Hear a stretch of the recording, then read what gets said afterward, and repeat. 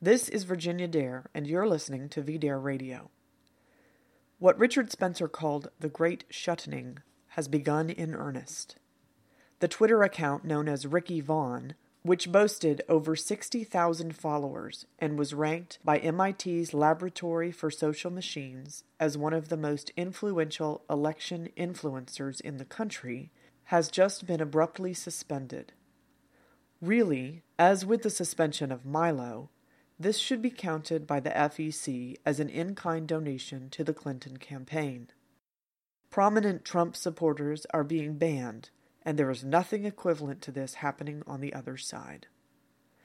Ignore for the moment the obvious double standards we are all used to, the acceptance and celebration, even by supposed conservatives, of Black, Hispanic, Jewish, Asian, Arab, and every other kind of identity politics contrasted with the condemnation of white identity politics. We expect that. But it doesn't take much to find actual violent threats against white people, Trump supporters, or Donald Trump himself. For example, in late February, affirmative action comedian George Lopez, whose entire shtick consists of sneering at white Americans, tweeted out a gruesome image of Mexican drug boss El Chapo holding the severed head of Donald Trump. Leave aside the irony of a Latino comedian trying to combat Trump's comments about illegal alien criminals by rallying behind a drug lord as a heroic figure. Leave aside trying to show that immigrants are a good thing for America by using the kind of imagery adopted by the Islamic State. Lopez was not suspended, and he did not pay a price with any of his big media backers. As Breitbart pointed out, a number of African Americans made direct threats against the life of Donald Trump because they identified him as a kind of tribal leader of white people. These threats remained up until Breitbart drew attention to them. Threats and sexual taunts directed against conservatives are also routine. Interestingly, some mainstream outlets, most notably the Daily Caller, have covered Vaughan's dismissal. And a number of Trump-supporting conservatives who can't really be called part of the alt-right have complained about what happened to Vaughan and the obvious double standards on the platform. Twitter continues to face serious financial problems. As this is written, the stock plunged below $20 a share, representing a loss of more than $2 billion from the company's market capitalization. Google, Disney, and Apple, all of whom initially examined purchasing the platform, have reportedly denied any interest. Still, CEO Jack Dorsey, whose tenure at Twitter has been nothing short of a disaster, shows no signs of backing down on his social justice warrior policies. In the past, the corporate leadership of Twitter has characterized its role as something akin to a utility rather than simply as a private company. There could be legal grounds for forcing the company to comply by the same kinds of First Amendment rules public institutions have to follow.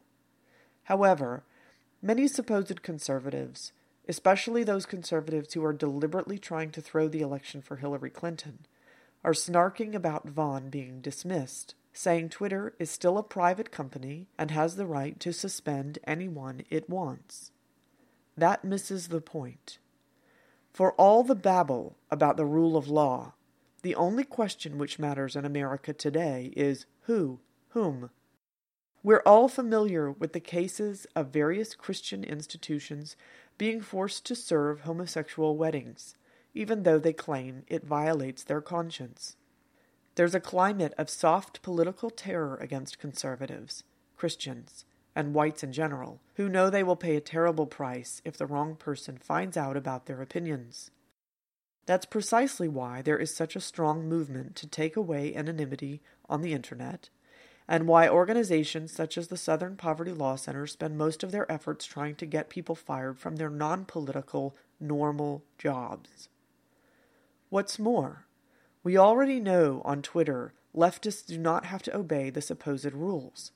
Personal insults, death threats, vulgarity, and everything else you can imagine is permitted as long as it is directed against white people or Trump supporters.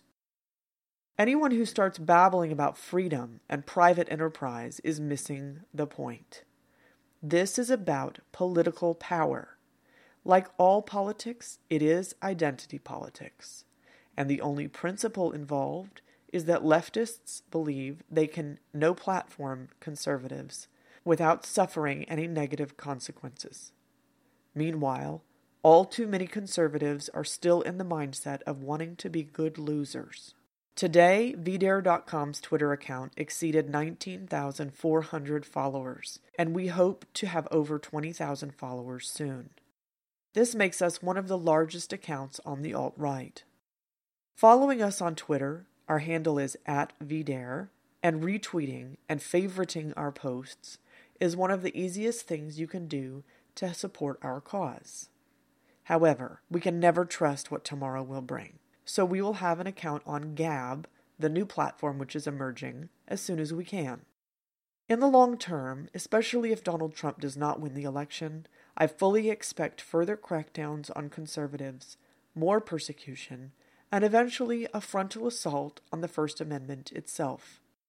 America is already no longer a free country.